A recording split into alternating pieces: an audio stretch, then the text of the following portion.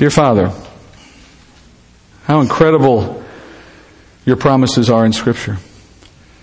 You will state in a few words an entire millennia of history to one man or to one nation. And those promises, Father, are just as certain as they are after they have taken place. They are just as certain in the beginning as they are in the end. And when we sit on this side of history after it's already happened, Father, we can see it as certainty and take it for granted, not realizing, Father, that those who heard the words in the first day had just as much reason to take them as certainty. And Lord, it's such an encouragement as we study your word in Ezekiel or any prophet, when we can see how faithful you are to your word. That as you say in Isaiah, that it will not go forth and return to you without having accomplished what you have set forth. And we quote that often, Father, forgetting that what that means is that all has been determined, all will happen, all is according to your purpose. And that when you say it, it is true, never to change. And Father, we know that is both cause for sober consideration as well as cause for joy and celebration. We must be aware, Father, of what you've asked of us, even as we are so aware of what you've asked of others. And Lord, we ask that as we think about how others have responded to your word, that we would also be thinking about how we should. We pray all these things, Father, expecting you to reveal yourself to us tonight. And in the name of your Son, amen. All right, back to chapter 35 of Ezekiel. Last week, I mentioned that the restoration chapters of Ezekiel roughly will parallel the promises of the Abrahamic covenant. Remember that? That if you want to think of the first half of this book as something of a demonstration of the old covenant at work, God giving promises, making consequences for not keeping the covenant, etc., well, then that would also apply to the second half. The second half of this book is really an illustration of the Abrahamic covenant being carried out. A covenant that had no conditions, and God was going to fulfill it regardless of behavior. So Israel's sins under the old covenant brought about things like banishment from the land, their loss of peace, their loss of prosperity. But it was God's faithfulness under the Abrahamic covenant that ultimately provides for Israel's restoration.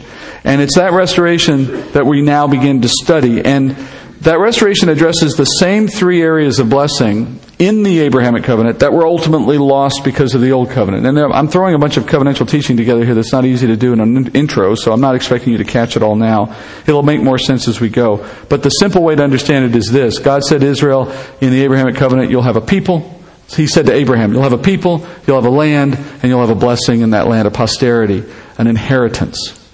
And those three things are the things God is bringing to pass for Israel now in the promises of Ezekiel. And they all are a fulfillment of the Abrahamic covenant. But because of their sins under the old covenant, past generations of Israel have lost access to those things, at least for a time. In other words, the kingdom is what brings them. And Israel didn't get the kingdom because they sinned under the old covenant and were prevented from having the kingdom for a time. Not forever, but for a time. So these two covenants work together in that sense. One gives reason for God to be just in holding off the other for a time. Why does he hold off one, the Abrahamic covenant, for a time? Why did he need the old covenant? In order to give himself just cause for holding off access to the other covenant? What happens between those two moments? The church. It gives opportunity for God to take the gospel to the Gentiles. For if Israel had received their kingdom at the very beginning of this process, when God first brought Messiah, nothing happens after that. There's no you and me. There's no kingdom for us. The kingdom would have started right away with Israel only. So what God has done is he has established a covenant in the terms of the Mosaic covenant, a covenant that had terms to it, conditions, which put Israel under certain curses, certain consequences for their disobedience, and that gives God just cause to hold them at bay from the kingdom they have been promised, at least for a time, making room for Gentiles. And then at some point he will come back to them, as we are reading now. This is the story, if you will, of how God ultimately comes back to Israel in fulfillment of the Abrahamic covenant when the kingdom arrives. Last week we studied the first step of that restoration, which was with the leadership, right? The shepherd who would lead God's people and guard them as a proper shepherd should. And we also heard last week that it comes with a new covenant, a peace covenant. Not the new covenant, that's also coming for them. But it also now involves a new millennial covenant called the peace covenant. So we studied that in chapter 34. Secondly, we learned that Israel comes back to their land in peace and dwells there securely. That's coming today. Thirdly, we see the people will get their city back and their temple back, and God will dwell with them in that temple yet again. That is coming in future chapters. Collectively, these blessings all fulfill God's promises under the Abrahamic covenant. A people, a land, and blessing in that land, my dwelling with you in that land. Okay? I gave you a handout. I promised this last week because I know when I tried to provide some of this structure to you last week, I know I could see it in your eyes. I lost all of you. So that's my fault. Here's your handout. Remember, I said all of this is available online. You can download it later. I'm not going to talk much about the handout tonight. As you can see, it takes us all the way into later chapters. But I did the color coding and the little icons on the right as a way of helping you understand how these chapters relate. I want you to notice the pattern, and then we'll move on. In the handout, notice that there is a color in which, let's say the brown color in chapter 33, in which God says, here's what I want you to do, here's how I'm going to prepare you for your blessing, and then in the green color that follows, on whatever the topic is, He fulfills the promise to give the blessing. So the first two had to do with a shepherd, right? We saw last week, chapter 33 was when He said, prophets have to do what they're told. People have to do what they hear from the Word of God. This is how you respond to a leader. And then He follows up by saying, now I'm going to give you a good shepherd. Tonight we're going to learn how God puts aside any competing claims to the land and then gives them the land. Next time, in 37, you see how He resurrects a united and peaceful people group. And then in 38, He shows how He defends them against somebody who would take away their peace. And then in 39, He shows how He makes His glory known to the Gentile nations. And then in 40 through 48, He shows you how He's going to make His glory known to Israel in their own nation, in their temple. So there's this back and forth play between these chapters as He fulfills the Abrahamic covenant through each of them. All right? If you notice how I split up 38 and 39, it shows you that 38 and 39 are fulfilling different purposes in this process. What you should also notice is the entire context of everything in these chapters is in what period of time? Where's all of this happening? Where is Israel getting a peaceful land? Where are they all getting God living with them and dwelling with them? It's all the millennial kingdom. It's all in the millennial kingdom because that's the entire topic here. There's no point in which He moves out of this topic. Now that may tell you already where I'm going in chapters 38 and 39, but what I want you to see is if you follow the context and you look at the structure, He never leaves the context of the millennial kingdom the whole time. We're talking now about the future state of Israel and how God restores all of these elements in the future state of Israel. All right? We'll get there later. I know you're already thinking, well, how is that going to work with what I've heard about 38 and 39? I don't know. We'll see. I have my ideas. All right. Let's move on. This week we're looking at the land restoration. You notice the little icons I used there to the right? That was just a way to remind you what each one deals with. So the first two have the king. That's the leader. The next two it's meant to be a picture of the land. So that's how the land gets established for Israel. The next two are a little crowd of people. That's how the people, remember Abraham was promised that he would have a posterity of people so numerous you can't count them. Right? That's part of this. And then finally, the little fire represents God's glory, that God would dwell among them. And He would be their God and they would be His people. Okay? That's all the Abrahamic covenant in a nutshell. And now you see it all play out in these chapters. All right, let's look at the chapter we're starting now, chapter 35. At first glance, this chapter is going to sound a lot like a continuation of that section we went through before on Israel's enemies, where each enemy got judged. Remember that section? At first, in 35, as we get into it now, it's going to sound like we've just jumped back into that whole process again. But in this case, the judgments against Edom. Now, we already covered a judgment against Edom in that earlier section. Hold that thought, because there's a reason why this prophecy appears here in the narrative and why it's not part of the earlier section on Israel's enemies being judged. Okay, let's go there. Chapter 35, verse 1.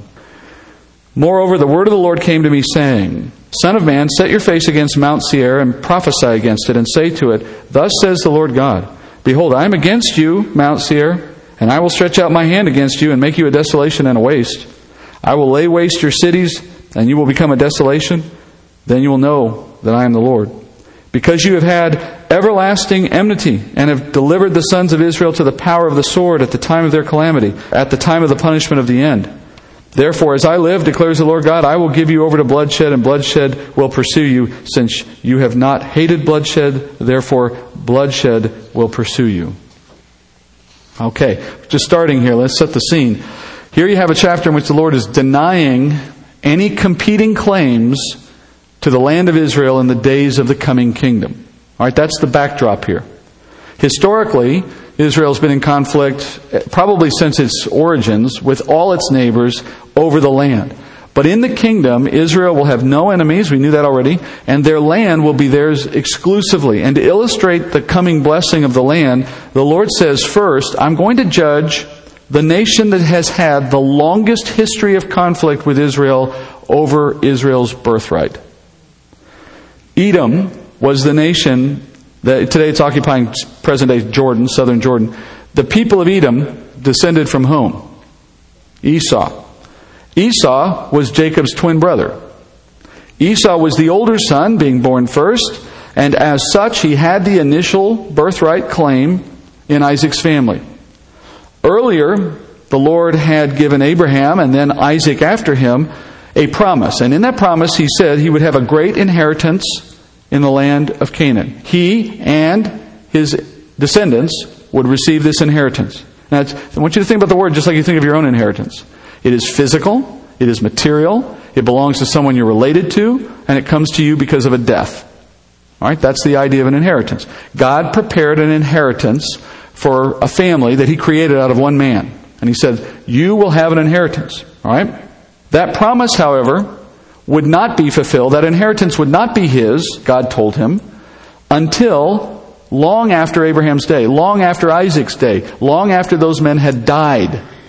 Now that raises a bit of a conundrum, right? Because you get your inheritance when someone else dies. But if you die before that person, you don't get that inheritance. That's the way we think, right?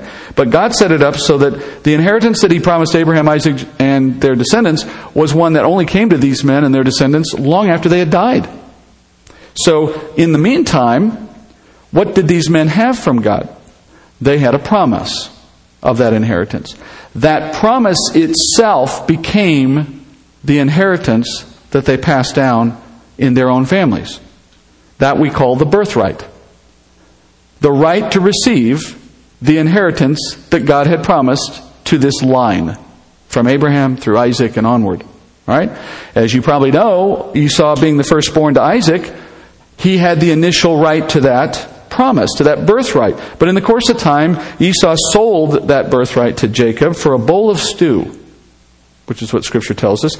Now that birthright included the promise that Esau and his descendants, had it been his to keep, this is what it would have meant for him. It would have meant that he and his descendants would have received the land of Canaan as their inheritance. That was part of the birthright that God gave Abraham, part of the Abrahamic covenant.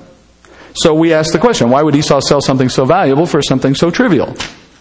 Well, the only answer you can possibly have, Esau did not understand its value. Genesis says this. Genesis 25:31. But Jacob said, first sell me your birthright. Esau said, behold, I'm about to die. So of what use then is the birthright to me? And Jacob said, first swear to me. So he swore to him and sold his birthright to Jacob. Then Jacob gave Esau bread and lentil stew, and he ate and he drank and rose and went on his way. Thus Esau despised his birthright.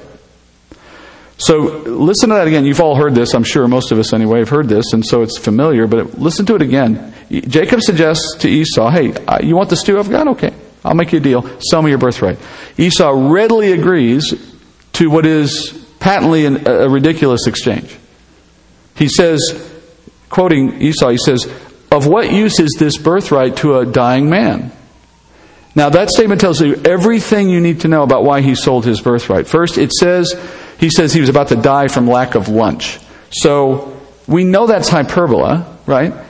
Which means he's being flippant, he's being cavalier about something that is unmatched, solemn, and eternal. All right, so he doesn't understand it. And even more telling is this. He suggests that in this hyperbola of being near death, he suggests, well, what good would that birthright be for me anyway, that inheritance? What good would that inheritance be for me anyway? If I died now, I wouldn't get it. Or so he thought. Now, obviously, he wasn't really near death, but he made a point there that tells us what he thought about the birthright. He was exactly wrong. The birthright of Abraham and Isaac could only be received following death, not before death. So in reality, death didn't put an end to this particular birthright. Death was the means by which you would eventually obtain it. That is, in a resurrected life. That would be the only time in which it would be given to you.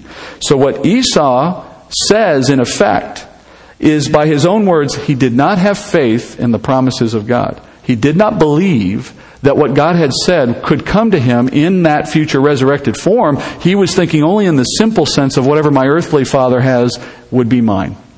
He has no concept of the bigger spiritual thing that God was offering through this. He had no faith in God's promise. So Jacob used his ignorance against him in a legitimate, binding agreement. Sell it if you don't want it. Okay, fine. And in his foolishness he sold it. Hebrews 12:15 says this, see to it, speaking to the church now, he says, see to it that no one comes short of the grace of God, and that no root of bitterness springing up causes trouble, and by it many be defiled, that there be no immoral or godless person like Esau, who sold his own birthright for a single meal. For you know that even afterward, when he desired to inherit the blessing, he was rejected. For he found no place for repentance, though he sought for it with tears. So, obviously later he realized that there was some real value to this birthright, but by that time the die was cast, he couldn't change the deal. So he could not inherit the blessing at Isaac's death. We always give Jacob such a bad rap, and it's complete nonsense. If you'd like to know the real view of how you should understand that story, go study what's online. But in truth, Jacob just did what God called him to do. Against a father who conspired to give the birthright to the wrong son, and against a son who had no desire for it, no knowledge of it in the first place. It's what happens when you have parents who don't work together and fathers who don't follow the Lord. You get families doing all kinds of crazy things. Just that simple. So God got the plan he wanted through a bunch of consequential means that shouldn't have had to happen, but in the end it went to the person that God intended. So Esau, after that moment, forevermore resented Jacob. So the story in Scripture makes clear Esau was the bad guy, but Esau in his own mind made Jacob out to be the thief and the bad guy. And not only Esau, but Esau's descendants, Edomites, which later become one of the tribes of Arabs, they have forevermore thought that Israel has taken from them something that should have been theirs to begin with.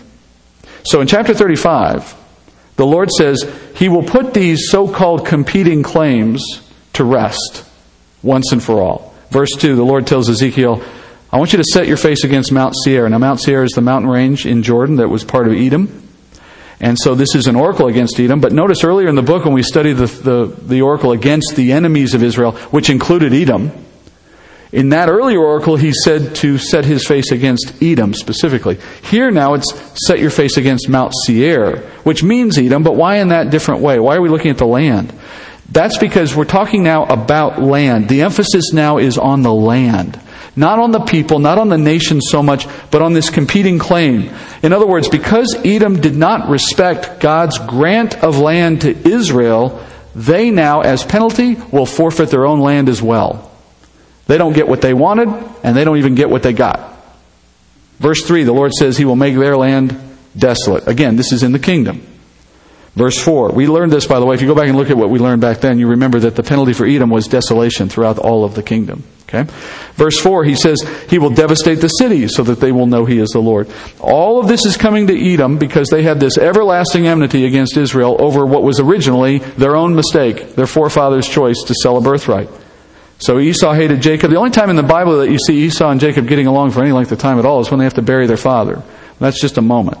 That hatred continues on even to today. And then the Lord mentions specifically in the text that I read a moment in which Edom assisted Babylon in their attack against Israel as God was judging the people of Israel by Babylon. And we don't know exactly what they did. Maybe they helped in the attack. Maybe they helped find refugees or hideaway Jews and bring them to the Babylonians. In short, what the Lord says, though, is they did not hate the bloodshed of their closest relatives. Israel and Edomites, they're the closest relatives of each other. Just twins separated them, right? They didn't hate the bloodshed they saw going against Israel. They participated in it. And so God says, you'll know your own bloodshed. Verse 7. He says, I will make Mount Seir a waste and a desolation, and I will cut off from it the one who passes through and returns. I will fill its mountains with its slain. On your hills and in your valleys and in all your ravines, those slain by the sword will fall. I will make you an everlasting desolation, and your cities will not be inhabited. Then you will know that I am the Lord. Because you have said, these two nations and these two lands will be mine, and we will possess them, although the Lord was there. Therefore, as I live, declares the Lord God, I will deal with you according to your anger and according to your envy, which you showed because of your hatred against them. So I will make myself known among them when I judge you. Then you will know that I, the Lord, have heard all your revilings which you have spoken against the mountains of Israel, saying, they are laid desolate, they are given to us for food. And you have spoken arrogantly against me and have multiplied your words against me. I have heard it. Thus says the Lord God, as all the earth rejoices, I will make you a desolation. Notice that? In the midst of the world rejoicing because of the kingdom, they will have nothing. As you rejoiced over the inheritance of the house of Israel because it was desolate, so I will do to you. You will be a desolation, O Mount Seir, and all Edom, all of it. Then they will know that I am the Lord. So a lot of this is somewhat repetitive based on what we heard in the earlier oracle. We know that the land is designated for desolation, right? Ironically, we saw in Hebrews that Esau was crying over the loss of Israel's land when, he sold his birthright. Now, historically, what we know is that he should have been worried about his own family's land. Because now that's the consequence. His family's land now is desolate, and it comes to pass because of their greed. And Edom's attitude toward Israel's land, of course, is not unique. You can go to any Arab nation today, and they have the same general desire to take Israel's land. In truth, though, they don't care very much about the land. They only care about the people. And your proof of this is the fact that until 1948, they had the land, and they did nothing with it. They couldn't have cared less about it. Suddenly Israel's got it, now they care about it. Well, it's because they want Israel out. They just don't want Israel. In any event, why is Edom singled out here in this chapter that's dealing with Israel's return to the land? It's because they become a poster child. Edom is basically the poster child for all of those who feel the same. And as a result of that desire among all of them, Israel's never had security in their land. They've been there at times, they're there now, but security, not in the sense that we enjoy. We enjoy a level of security here that's far different than what they enjoy. And even ours isn't true permanent security, but comparatively, it's a huge difference between us and them. And what God is saying is in the kingdom, they're going to have this perfect, unchallenged peace without any enemies whatsoever. And they have not had that historically because of countries like Edom. And so what God is saying through one, He's basically saying to all that Israel is going to see anything that could challenge their security in the land put to an end. Because that's what the kingdom brings. So their envy and their anger is their opportunity for God to judge them and to demonstrate that His decrees will not be challenged. Now think about this from the perspective of when it was spoken. This is in Ezekiel's day. Obviously they're in exile. They've been taken out of the land. This is definitely Israel's low point. All right? And receiving this prophecy in Ezekiel's day would have sounded encouraging, but it would have been very hard to believe for the Jew who's heard it. I mean, think about what we just heard. You will be in your land. Your enemies will be totally gone. Edom will be desolate. You will not have to worry about security. At this moment, what was actually happening? What we just read. The nation of Edom was saying to itself, their land is desolate. It's ours now. We will go take its food. We will make it our spoil. That was what was actually happening. He says that in verse 12. That was actually happening in their day. And God's following that up by saying, well, it's not going to last very long. Not historically, not in terms of eternal timelines. He says they have just become arrogant. They're multiplying their words against God. I love that line. Here's what he's saying. While Edom is down in the land thinking they own the land that Israel is now vacated, and God's up with Ezekiel saying they're going to be desolate. They are multiplying their words against God, which is to say that everything that had been said in previous generations against Israel and against God was now being compounded by the generation that watched Israel's own judgment by God and claimed it was their opportunity, instead of seeing it from a godly point of view and understanding it was truly a sign of what God can do to ungodliness. Right? If they had had eyes to see it properly, it should have invoked fear of God in them. Rather, they took it as license to further persecute Jewish people in the land and malign God's name. God says, I'm going to deal with you according to your own words. Summing it up in verse 15, he says, while everyone else is rejoicing in the time of the kingdom, you will be desolate. And notice the term inheritance there in verse 15. Do you see that? He uses the term inheritance. That's one of the clues in this chapter to tell you that this chapter on Edom's destruction has been placed here to make the point that this is Israel's inheritance, not yours. Never has been, never will be, and you will not obtain it in the end. They will have it in peace. Regardless of whether Israel is in the land, or, as it was the case in this moment, outside the land, it's still their land. Even after AD 70 and until 1948, when Israel was not in the land during that long period of time, it was Israel's inheritance. It never stopped being their inheritance. And that's what he's saying to Edom in this moment. Later we see Israel scattered, of course, following other invasions, and these words still stand. All right? So the people of Israel have an inheritance in the land, regardless of whether they're there or not. One day they will be there. One day they will have it all, which leads us to chapter 36.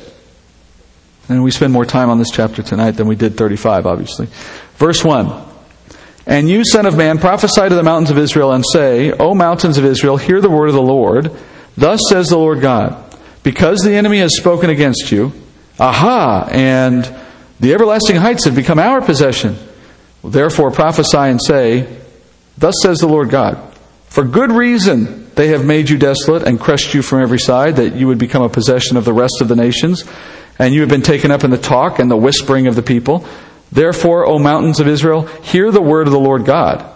Thus says the Lord God to the mountains and to the hills and to the ravines and to the valleys, to the desolate wastes and to the forsaken cities, which have become a prey and a derision to the rest of the nations which are around about.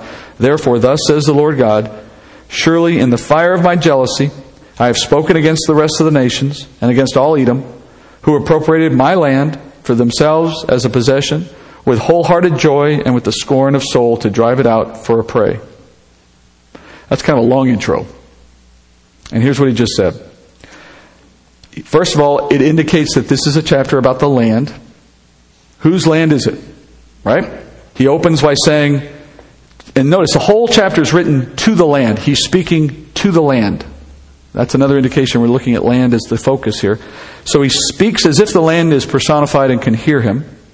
Well, I guess it can hear him. But as if it was a person. The Lord says, there's a reason why Israel has left the land. There's a reason why it has become desolate. There's a reason why your enemies are now occupying it. And he acknowledges all of that. But the Lord tells Ezekiel to explain to the land, here's why this is happening. And the reason is Israel's disobedience, right? That's the whole first half of the book. We know that. But the point is, it's not a sign to Israel's neighbors to rejoice, or to take over, or to think that Israel's gone, or to think that God's going back on His promise, or that they can have the land. It has nothing to do with any of those things. Despite what the Lord is doing to His own people, they yet still will get the land. They are not done for. And that was the thing He wants to emphasize, as if speaking to the land itself. Don't worry, things aren't gone wrong. This is something necessary but temporary. In verses 4 and 5, the Lord says, in jealousy He took offense to the enemy's gleeful possession of the land. And this has to be a source of some encouragement for those who were in exile, right? They're hearing this directly from the mouth of the prophet. They're hearing the Lord talking in terms that makes them feel like, well, I guess we really aren't out altogether. Sitting in exile hasn't changed the big picture. The land is not lost forever. Verse 6. Therefore, prophesy concerning the land of Israel and say to the mountains and to the hills, to the ravines and to the valleys, thus says the Lord God, behold, I have spoken in my jealousy and in my wrath, because you have endured the insults of the nations. Therefore, thus says the Lord God, I have sworn that surely the nations which are around you will themselves endure their insults. But you, O mountains of Israel, you who put forth your branches and bear your fruit for my people, Israel, for they will come soon. For behold, I am for you, and I will turn to you, and you will be cultivated and sown. I will multiply men on you, all the house of Israel, all of it. And the cities will be inhabited, and the waste places will be rebuilt. I will multiply on you man and beast, and they will increase and be fruitful, and I will cause you to be inhabited as you were formerly, and will treat you better than at the first. Thus you will know that I am the Lord. Yes, I will cause men, my people Israel, to walk on you and possess you, so that you will become their inheritance and never again bereave them of children. Thus says the Lord God, because they say to you, you are a devourer of men and have bereaved your nation of children. Therefore you will no longer devour men and no longer bereave your nation of children, declares the Lord God. I will not let you hear insults from the nations anymore, nor will you bear disgrace from the peoples any longer, nor will you cause your nation to stumble any longer, declares the Lord God. I love the way he talks to the land about it. It just kind of makes it feel different, doesn't it? So to the land, he says, starting at the top there, I'm going to avenge you of the insults of the nations. So all the times you've heard anyone today, yesterday, whenever, speaking ill against Israel, about the land, about God's purpose and His people in the land, and it's just made you mad, and you just wish there was a way you could tell them, read the Bible, don't say those things. Well, trust me, it's all coming back on their heads. In effect, every time a nation, or we could say an individual, has spoken an insult against Israel or made a claim on their land, it has only served to reinforce the Lord's determination to show them otherwise. And the Lord says He will defeat those lies and those presumptuous claims by making Israel's claim to the land that much more sure. And in verse 7 He says, I swear. And I love when you see the Lord swearing, right? He can swear by no other higher name than His own, right? So He swears that the nations around Israel will endure their own insults. What Israel's enemies have wished upon God's people from the past, they themselves will suffer the same. Not only will Edom and other enemies be judged, but God's faithfulness to His promises will come to pass all the more certainly. In verse 9, He says the land will be cultivated and sown, meaning it'll once again blossom to provide for the people of Israel. It will need to blossom, He says, because the land's going to be filled again with all the house of Israel. Verse 11, the Lord said He will multiply the people. They will increase in the land. The land will be inhabited as never before. And you notice He makes that emphasis, all Israel, all of them, which precludes us from seeing this fulfilled in some earlier time. It's forcing us to look at a period in history in which there's no exclusions anymore. And that limits us to the future, to the kingdom. There's just never been any time since then, right? All right.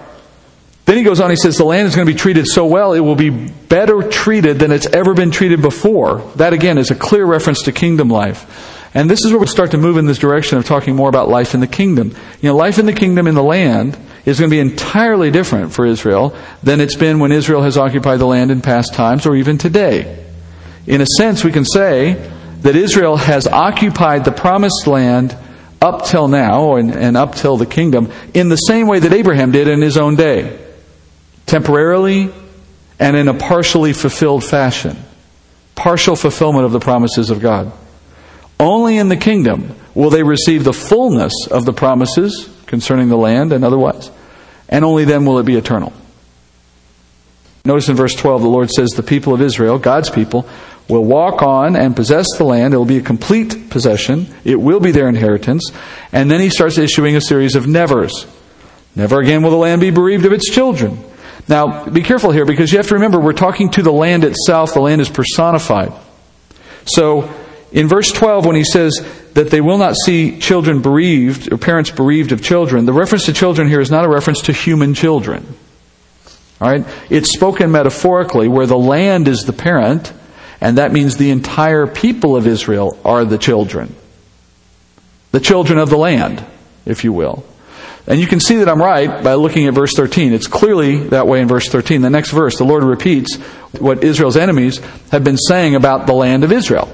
Israel's enemies looked at the history of Israel, and they saw how Israel was, routinely being disciplined by the Lord, allowed to be attacked by Philistines and by various ites, Canaanites of various kinds, and later by major powers like the Babylonians and so on. And they keep looking at this pattern and they say to themselves, the land of Israel devours its children.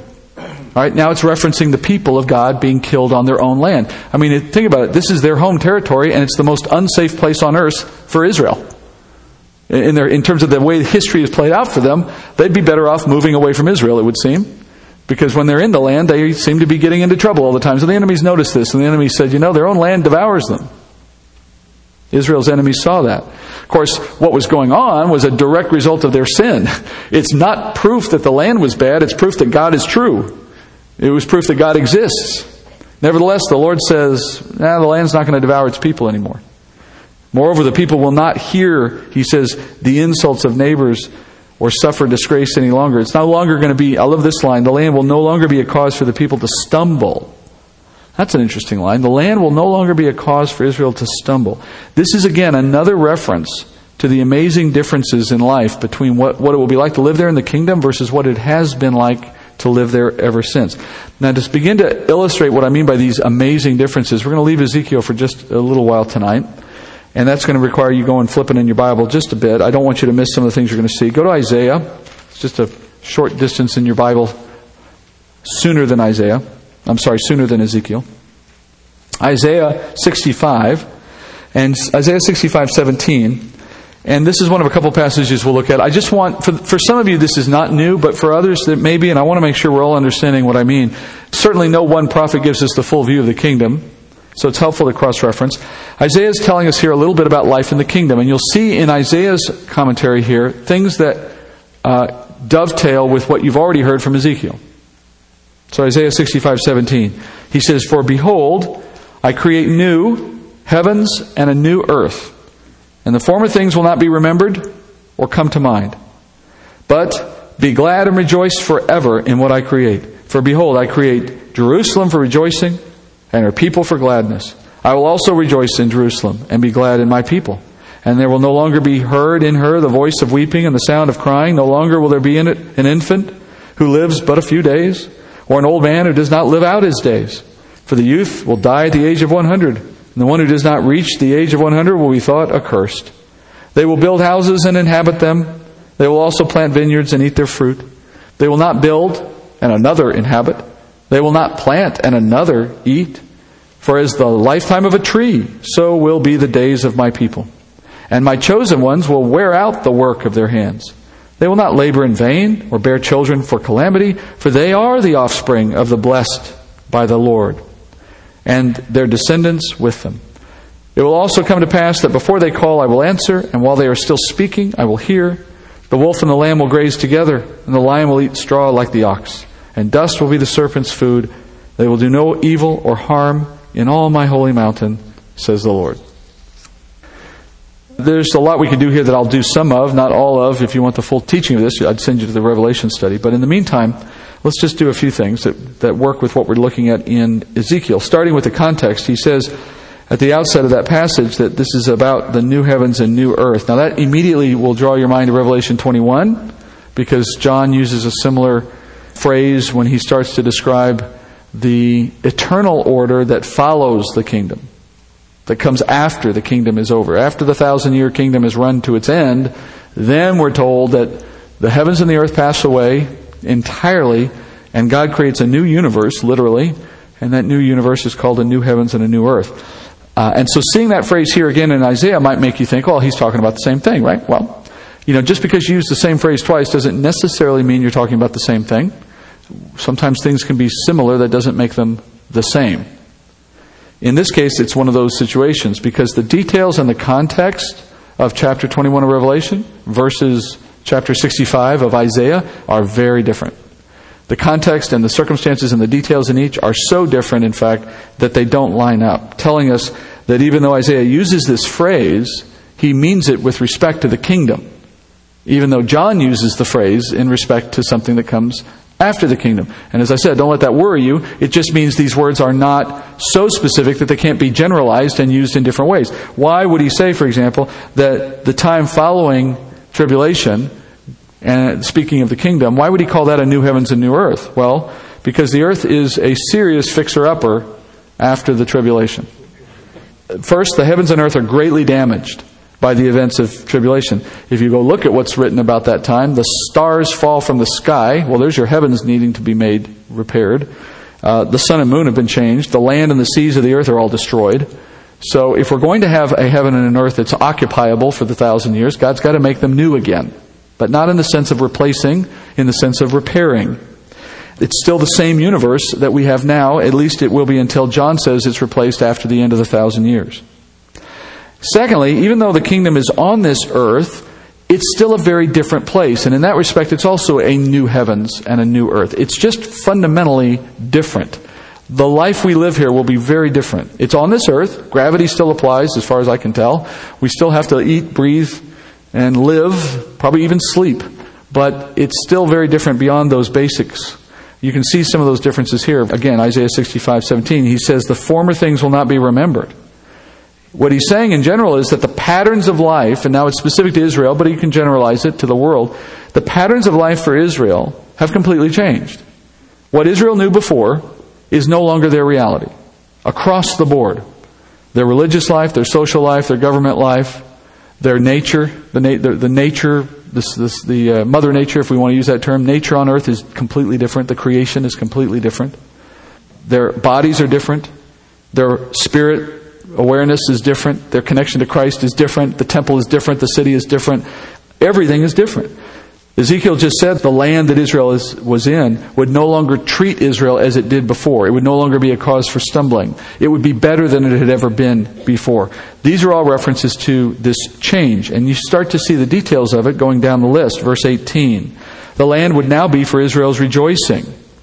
The people would exist. Think about this. This is not meant in a Hallmark card sort of sentiment. This is meant literally.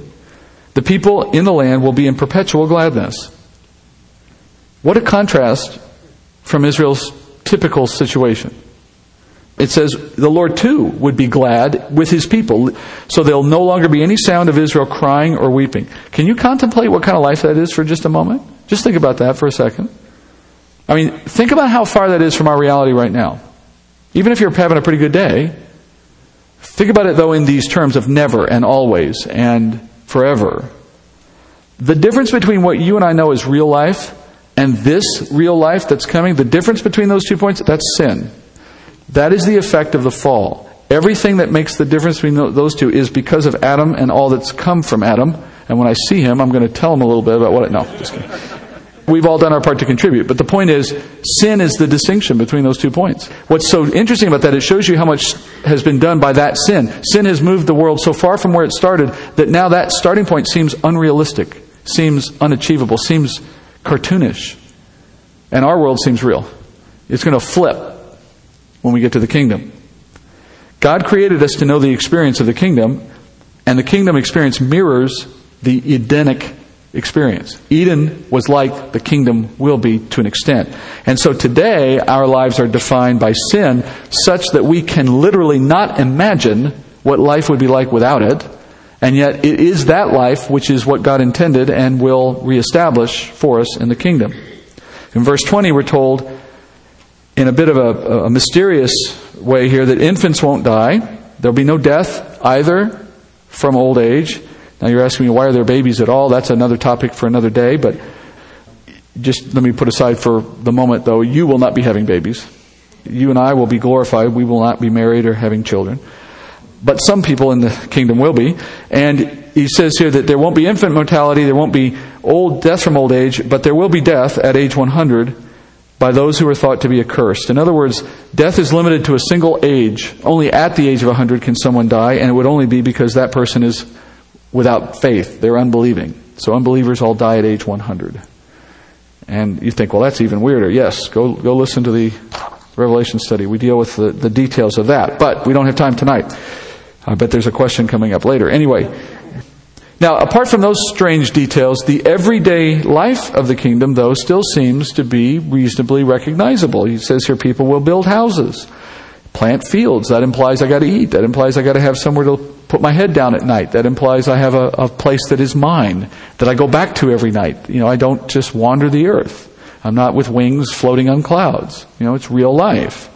I eat the produce of the field. I build things I need. I wear them out, it says. And he says there's no worry about someone building and someone planting only to have someone else come along and take it from you, which is the normal experience. Think about that. You think, well, yeah, people steal things. Well, yeah, even if they don't steal it, you're not taking it with you. Right? At some point, you're separated from what you own because of death. Nothing is yours forever. Nothing. When we're young, we think we have it forever, and then when we get old, we realize we had nothing, and we kind of go through that transition. Here, you won't have that problem at all. Everything you have is yours forever, and you'll wear it out because no one's ever going to take it from you. Notice again that it says here, people live out their days like the lifetime of a tree. Your house and your possession won't outlast you. You will outlast them. That's what happens when you live forever. You outlast things.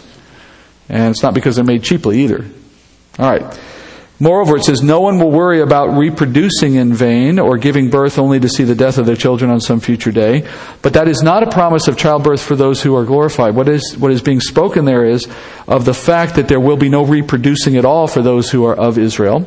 Because he says, we are all offspring of the Lord. We will be there and our descendants. You notice that? What he's saying is, there's no need for the procreation of humanity to fill the nation of Israel with its citizens. They all walk in on day one, them and all their descendants.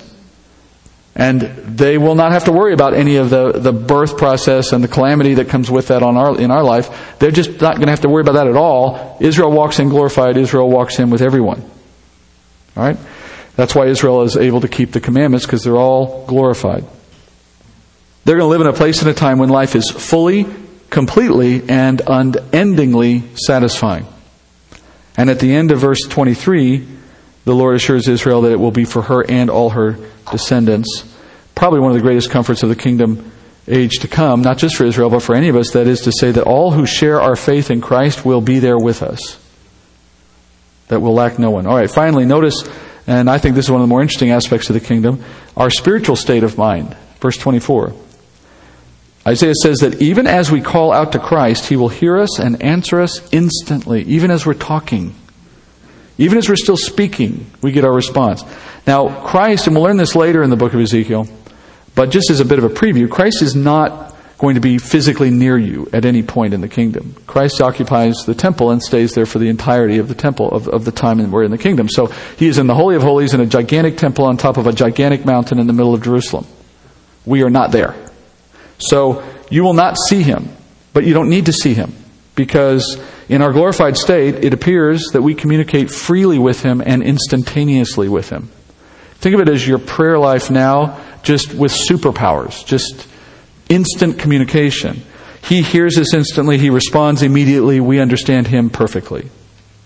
That's how the world will work, because in the roles we will play in His government, which is something we get from other places in Scripture, that there is a government, that we are in His government, we now understand by this term how we would work with Him in that government. We don't have to wait for the bureaucracy to send an email and then have it sent in triplicate and then move down the chain to us, and then we just instantly receive our orders and instructions from Christ, and He instantly hears our requests.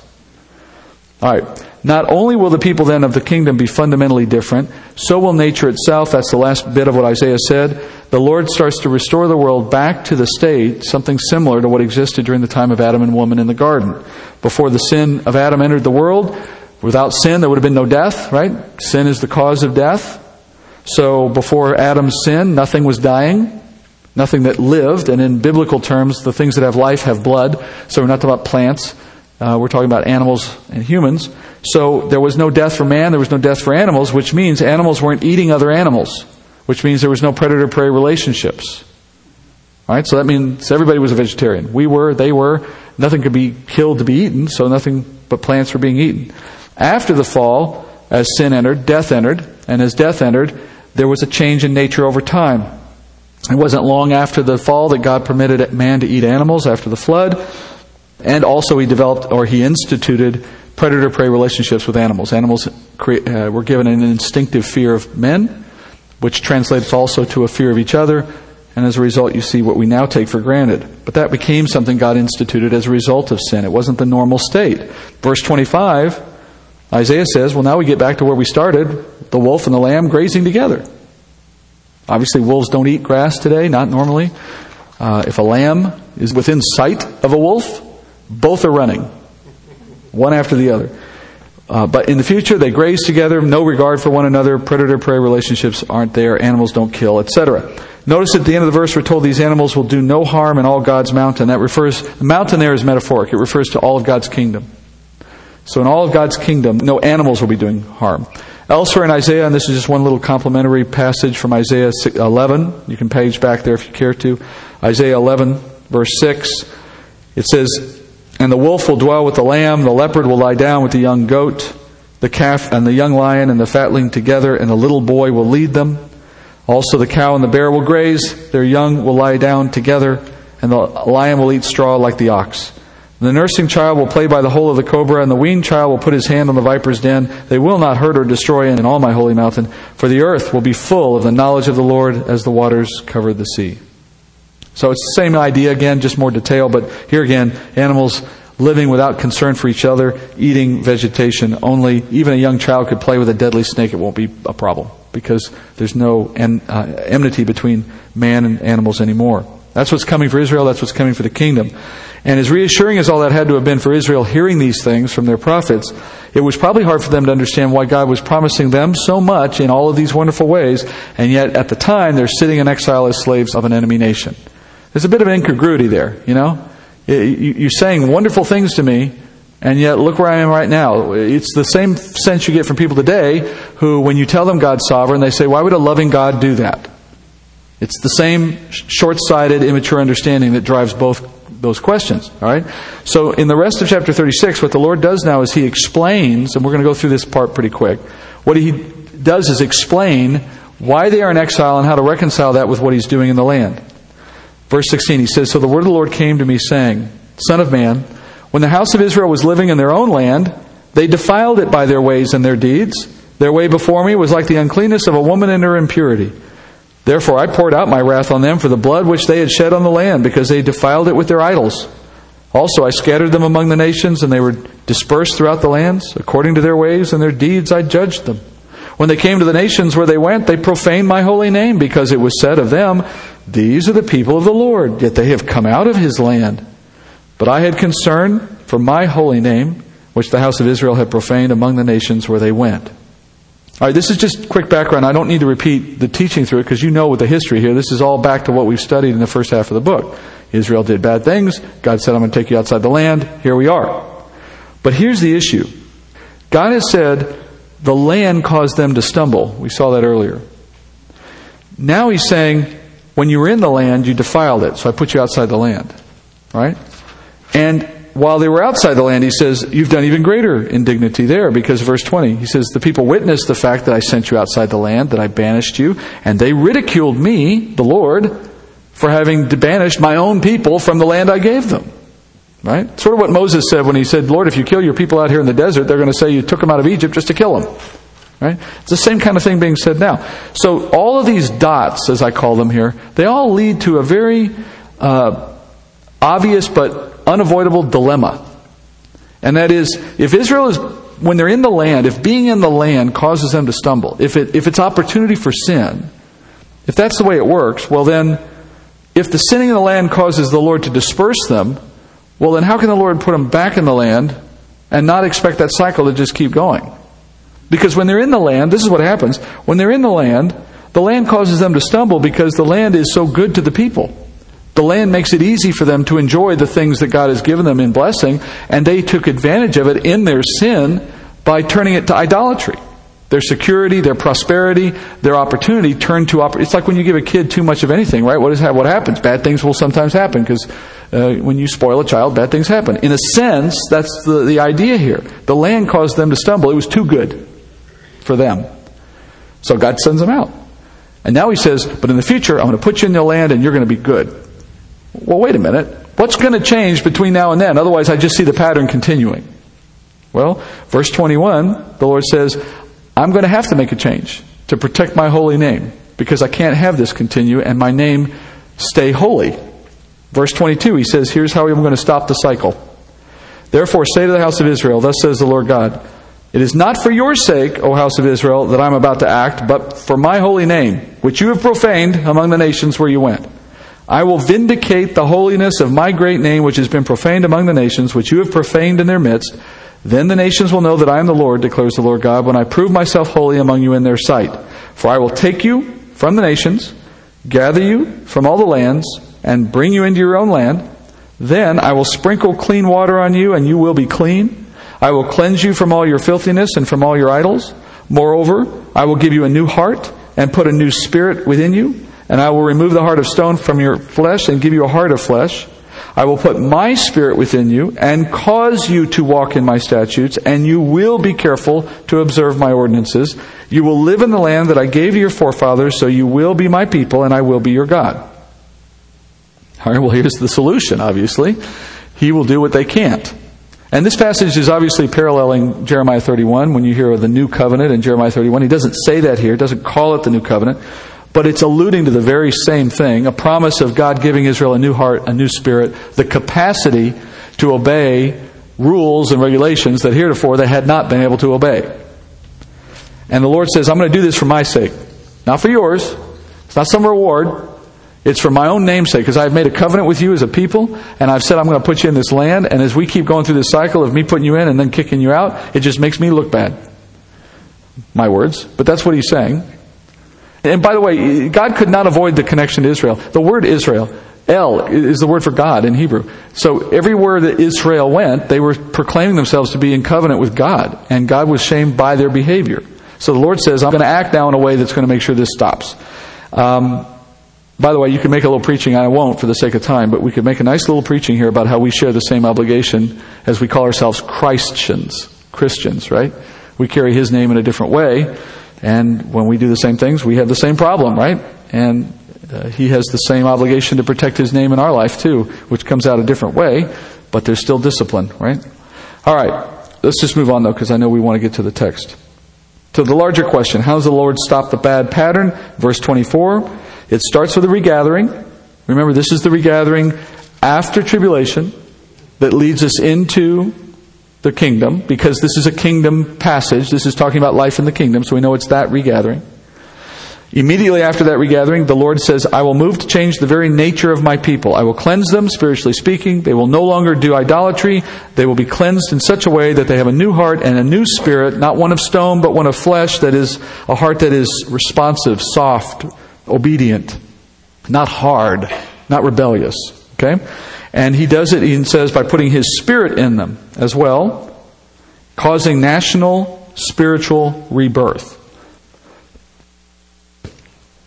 Obviously, this process is no different than the one we've experienced personally. There's nothing mysterious about this in the sense that you've already experienced it yourself. He's promising for Israel what every believer gets by faith in Christ, okay? But what makes this so remarkable is that this is a promise of national regeneration.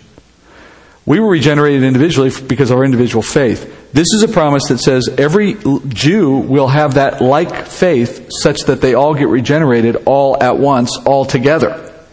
I'm not saying that the process is different for them individually than it is for us. It's the same for them individually. What I'm saying is it happens en masse. It happens all at once for all of them, as opposed to waiting for individual Jews to come along and decide to believe in Jesus. God skips that step. He brings faith to all of them simultaneously, pours out His Spirit, gives them all a new heart. All Israel comes to faith. Bam. So that they all walk into the kingdom with one heart to do as He commands them to do. The effect of this spiritual revival will be a nation that He says can follow their statutes and commandments. Now listen to what He's saying. He's saying that in the kingdom, Israel will be perfectly sinless. That's the only way you do all the law, right? That's the only way I could say, you will keep my commandments, you will keep my statutes. You know, if He means it absolutely, and He does mean it absolutely, it can't happen unless you're perfect. And you can't be perfect unless you're sinless. And you can't be sinless unless you've been glorified. Glorification is the result of a process that Paul says includes justification. So they can't be glorified unless they've been justified at an earlier point, coming to faith in Christ. So what we're saying is, you're seeing the end effect of the national regeneration of Israel by faith in Christ and the walking into the kingdom in a glorified state. All Israel will be glorified. All Israel will be in the land. Now, when I say all, who do I mean? Do I mean all who've ever lived? Do I mean all who've ever been born? No. That's not the expectation of Scripture. It's speaking more to all who are available to God in that moment. Again, we'll come back to that for the sake of time later. In fact, we'll probably pick up next week right at this point. What we need to understand from tonight is that the believers among Israel, the remnant, who die prior to the kingdom, like a Jew who died in Abraham's day, a Jew who might die even today, who's part of the church, they have the same future as a church believer would today, right? Their body goes in the grave, their soul goes to be with Jesus, later they get resurrected, and then they walk into the kingdom as a glorified saint, okay? The ones that are being talked about here in Ezekiel, the ones who will get the new heart, the new spirit, and so on, those aren't the same people, because those people will have already received those things prior to the moment that we're discussing here. This is the moment at the outset of the kingdom. This is the moment in which He says, I regather you after the tribulation. Then after regathering you, I put this heart in you. Remember? That's the sequence. Those aren't the believers of yesteryear. Those are people who are alive on the earth at the end of tribulation, who are there in the moment, and yet not yet believing. These are the sheep, if you will, of Matthew 25. These are the ones that are collected by the angels from the four corners of the world and brought together, given a new heart. They are the sheep in that point, and they are Israel moving into the kingdom. They are the all Israel that Paul talks about in Romans when he says, Romans 11:25, a partial hardening has happened to Israel until the fullness of the Gentiles has come in, and so all Israel will be saved. Now he's speaking about all who are alive on earth. And listen, he qualifies it so you know who all Israel is. He says, all Israel will be saved, as it is written, the deliverer will come from Zion, and he will remove ungodliness from Jacob. This is my covenant with them when I take away their sins. So it's speaking of the second coming of Christ, coming from Zion in heaven, to deliver national conversion to all remaining Jews on earth who are alive in that time. They then join the kingdom. The Lord says, I pour out my Spirit on them. I pour out cleansing water, so to speak, so that they would all glorify God in their faith. That's how He can say, I can put you in your land again without fear that we go back to the cycle of you sinning and me kicking you out. Because I'm going to put you in this time in an entirely new way. A way that allows you to live there sinlessly, to live there glorified, in other words, and serve me without concerns. Never to suffer any curse or discipline again. Let's pray. Heavenly Father, just a lot, so much in your text, Father, so much in your word. It's never ends. It never ceases to amaze me, Father, how much you can find in a small passage of what you've written, Father, and tonight was no exception. I pray, Father, that you would clarify for all of us the deep things that have been rushed through a little tonight, and that you would settle it in our hearts, and then in weeks to come, clarify it, and let us begin to understand these things. It's taken us our entire life to understand what we know of this world. How long will it take us to understand a kingdom that is so different? We can just begin and enjoy the process. Thank you, Father, for giving it to us. And bring us back next week. Bring us others who care to study with us. Let us learn together. In Jesus' name I pray. Amen.